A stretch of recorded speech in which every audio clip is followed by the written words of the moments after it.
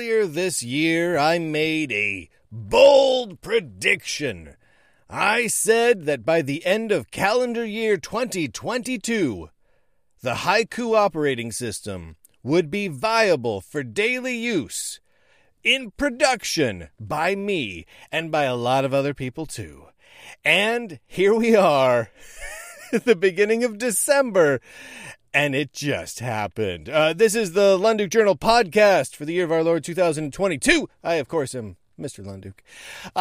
This is a pretty exciting thing. I mean, super exciting. I have no formal ties with the Haiku project. It's a great project, open source, re-implementation of the B operating system. It's a beautiful, beautiful system. And I've been following it and tracking it and watching it and testing it out regularly for years now. For years and years. I've had developers of the project on my show. We've talked about it. I've geeked out about it. It's amazing. And earlier this year, I want to say it was around February or so. I could be a little off on that. I predicted that by the end of this year, Haiku would be viable for daily use for a good number of people. Maybe not for everybody, because there's always some piece of software or some support that you need in an operating system to make it viable for you, right? Everyone's needs are different. But for a lot of us, myself included, I predicted that I would be able to do my job every day on Haiku. And it's happened. Now, backing up a little bit here. Earlier, last month, it was the beginning of November, we did Haiku Week here at the Lunduk Journal. And that gave us a chance to just immerse ourselves in everything Haiku. People tried installing it on bare metal hardware and every different virtualization platform under the sun. Try out the currently existing beta, which is beta 3, which is a little old now, the nightly builds, and beta 4, which isn't even released yet, but is kind of in this perpetual could be released any day now sort of state and has been for about the last month. So we've been trying out different versions of it and installing just about every piece of software we could find. And the experiences of people within the Lunduk Journal community were, to put it mildly, mixed. Some people had an easy time with it. It installed flawlessly on their hardware. It installed flawlessly in their virtual machines. It ran fast. It had everything they needed, and they had a great time. Other people couldn't get the darn thing to boot on the hardware they owned. Most people were somewhere in the middle. The system booted well, the performance was good, but they didn't have network support, or their sound didn't work, or for some people on certain laptops, their touchpad mouse just wouldn't work, right? There was things all over the map. But the number one problem, because most of those things are hardware compatibility things, right? And you can put those off to the side by saying, well, let's not worry about that for viability, because we could say, you know what, hardware compatibility issues is even worse for Mac OS, right? The total number of laptops, for example, that you can go out and get right now that support Haiku out of the box, not support, but will run with Wi-Fi and Ethernet and sound and everything works. Or at least most things work. Enough things work. There's a larger number than what you would get on Mac OS, because Mac OS is built just for Apple hardware, right? So realistically, the hardware support becomes a non-issue because the hardware support is enough that if you were to say, I want Haiku, you'd get hardware specifically for Haiku. And that can be used or new. So put that off to the side for a moment. Besides hardware issues, the number one problem that came up over and over again is an obvious one, a ridiculously obvious one: web browsers. The web browser problem that Haiku faced was not insignificant. There were a number, as of early last month, of web browsers. And some of them were very promising and could do quite a lot. But none of them were ready for daily hardcore production use. There was one called Falcon, which is based on Qt, that performed well. in that it worked with most of the websites people needed, but did not perform well in that it was sluggish as heck and crashed all the time. You just got to call it like it is sometimes.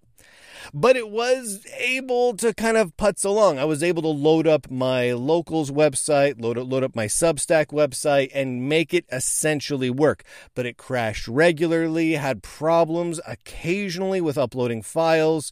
The performance was sluggish, to say the least. It was real pokey, which stands out like a sore thumb on Haiku, because in Haiku, man, if you're running that on bare metal hardware, that system screams. If you've only ever run Haiku in a virtual machine, you really don't have the Haiku experience. There's something that happens when you run it on bare metal hardware.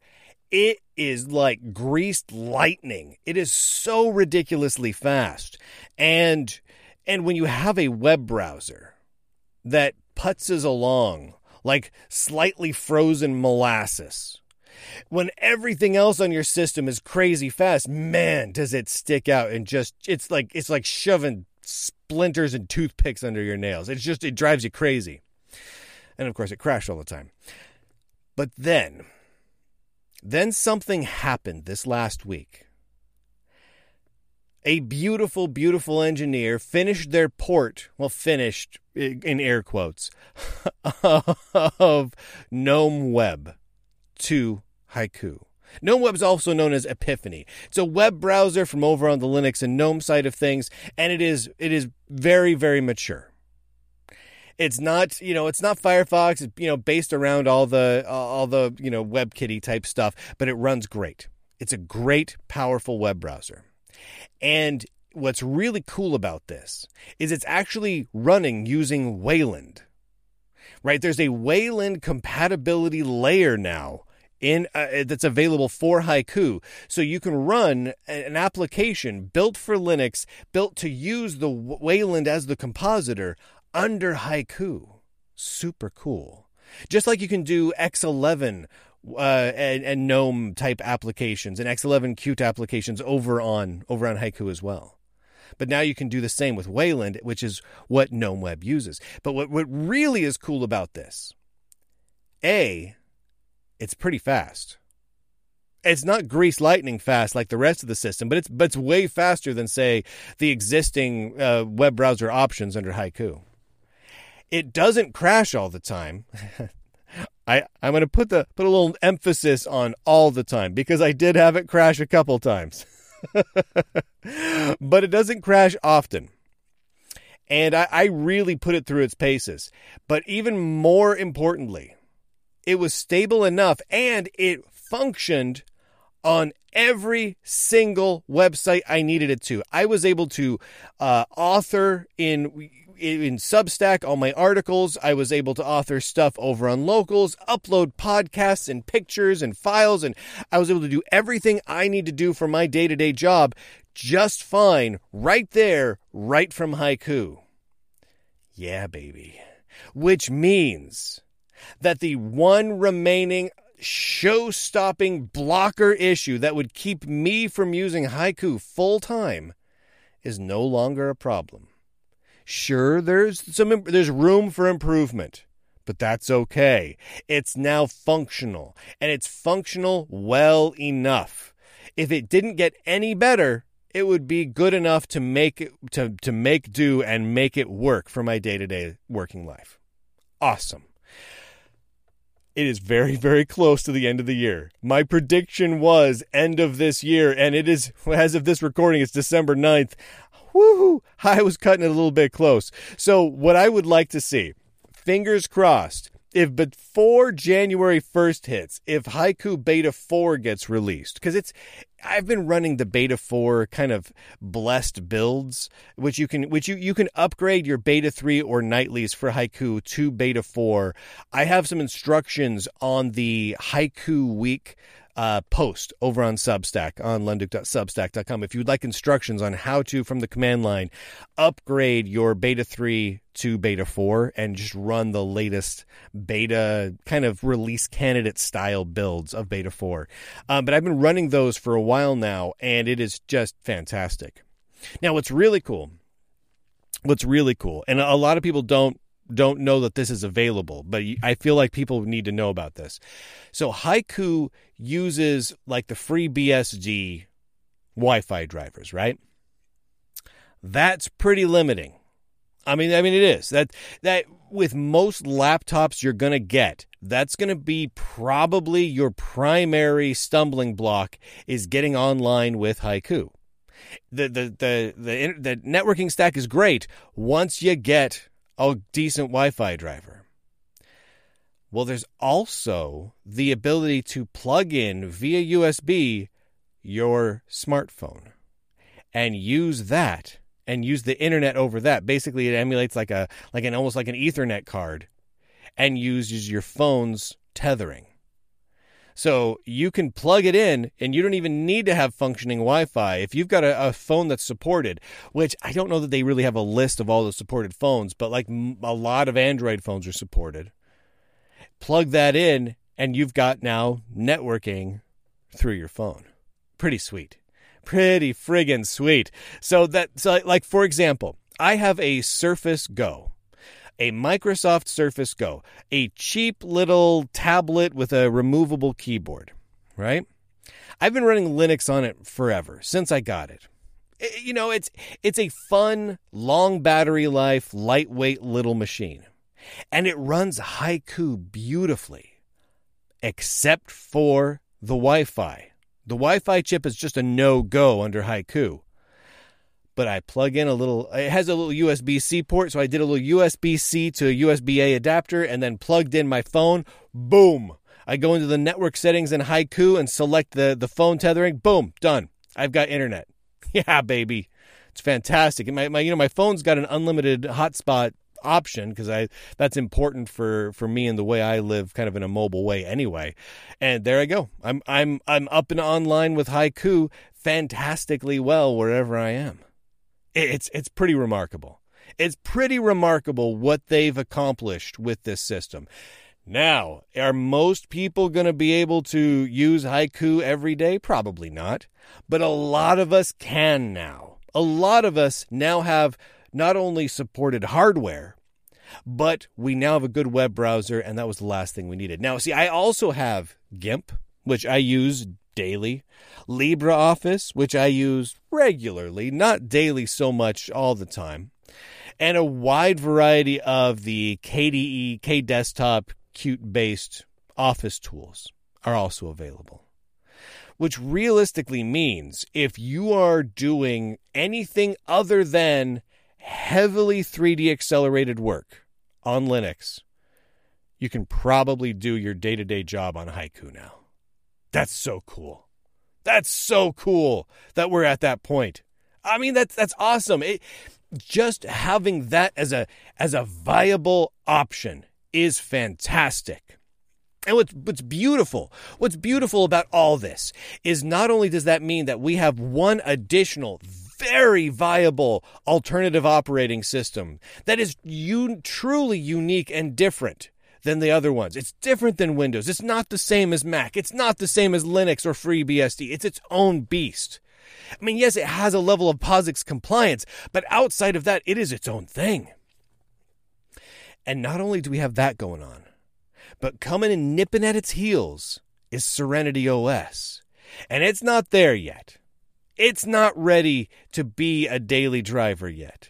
But man, is it getting closer and closer. Their web browser Ladybird is improving almost every day. I try it out regularly and am continually impressed with how far it's come. Just so you know, like if I was using Ladybird web browser, I could not do my day-to-day job with it. It has problems with Substack and Locals and many, many other websites I use. But every time I try it, it gets a little bit closer. Right? Visually, it starts looking a little better. The login process works a little bit better. The rich text formatting works a little bit better. Lots of things to work out. Lots of issues remaining. But the progress is stellar. So I expect in relatively short order over the coming months, maybe even by early this coming spring, we will see a point where Serenity OS is viable assuming you have it on hardware that works with it. Serenity OS is really mostly developed in a virtual machine right now.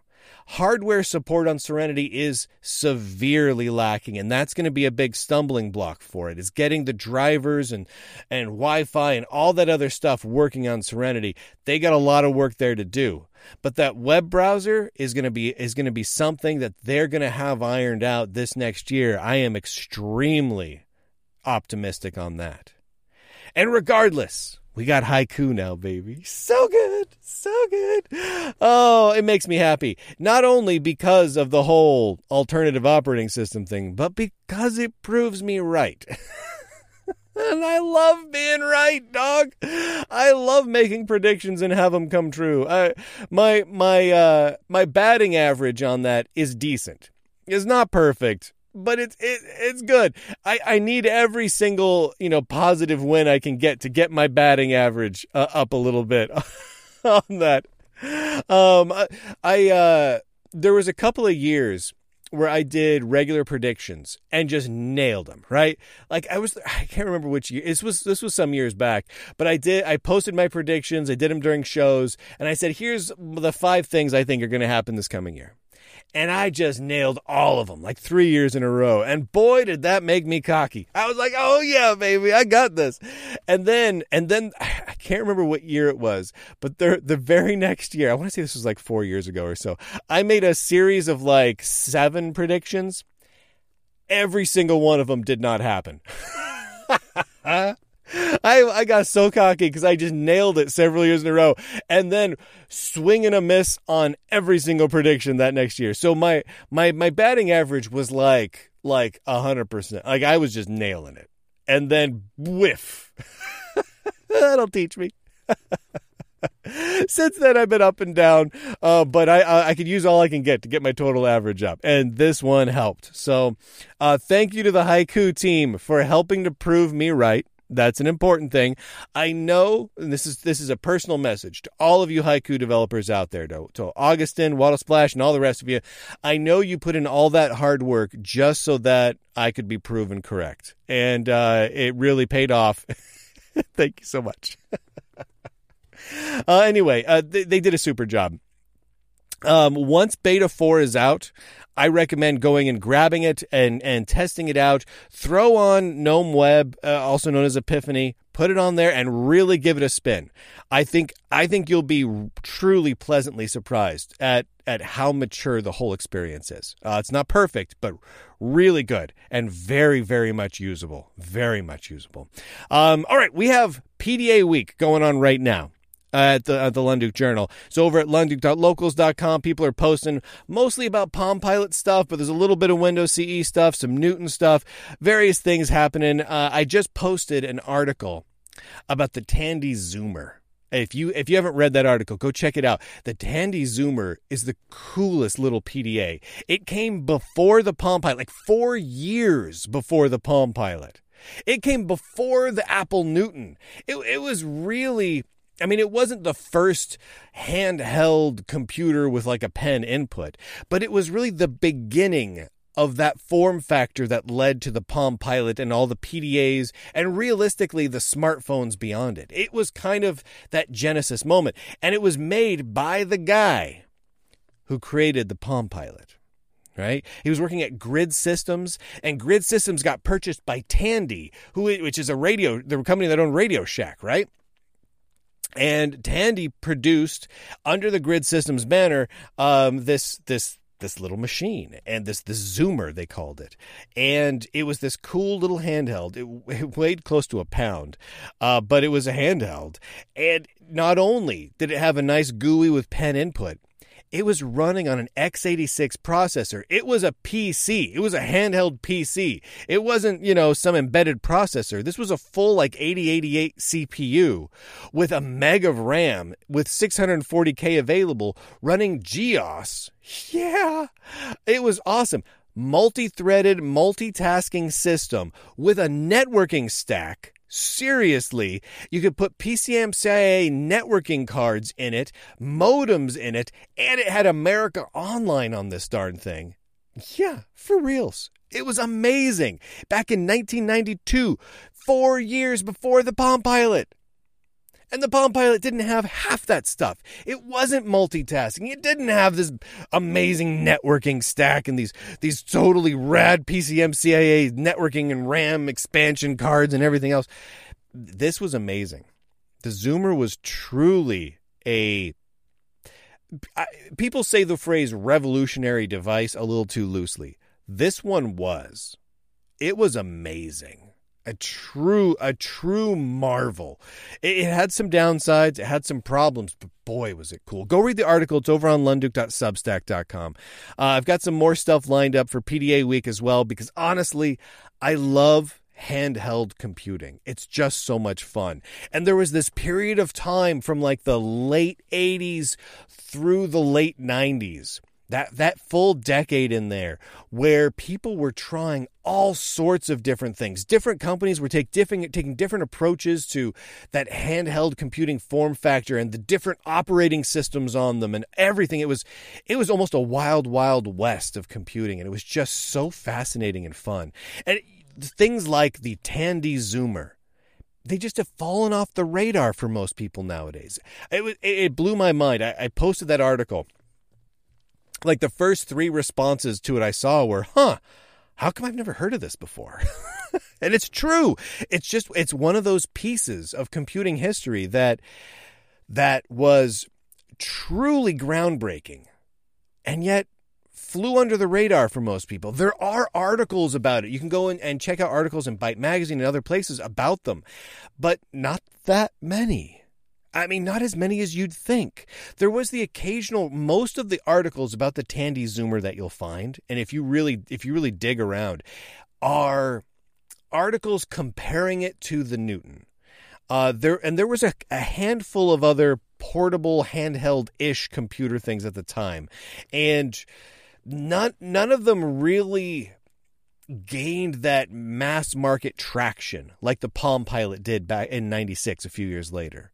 Because the Apple Newton was a pretty remarkable machine in its own right. The Apple Newton message pad was an amazing machine. Was it as amazing as the Tandy Zoomer? I don't think so. I love so much about the Apple Newton. It was amazing. It was stellar. But the Tandy Zoomer just had so much going for it. Anyway, read the article, check it out, check out the screenshots. We've got screenshots of the applications and pictures of the hardware and all that over on lunduke.substack.com.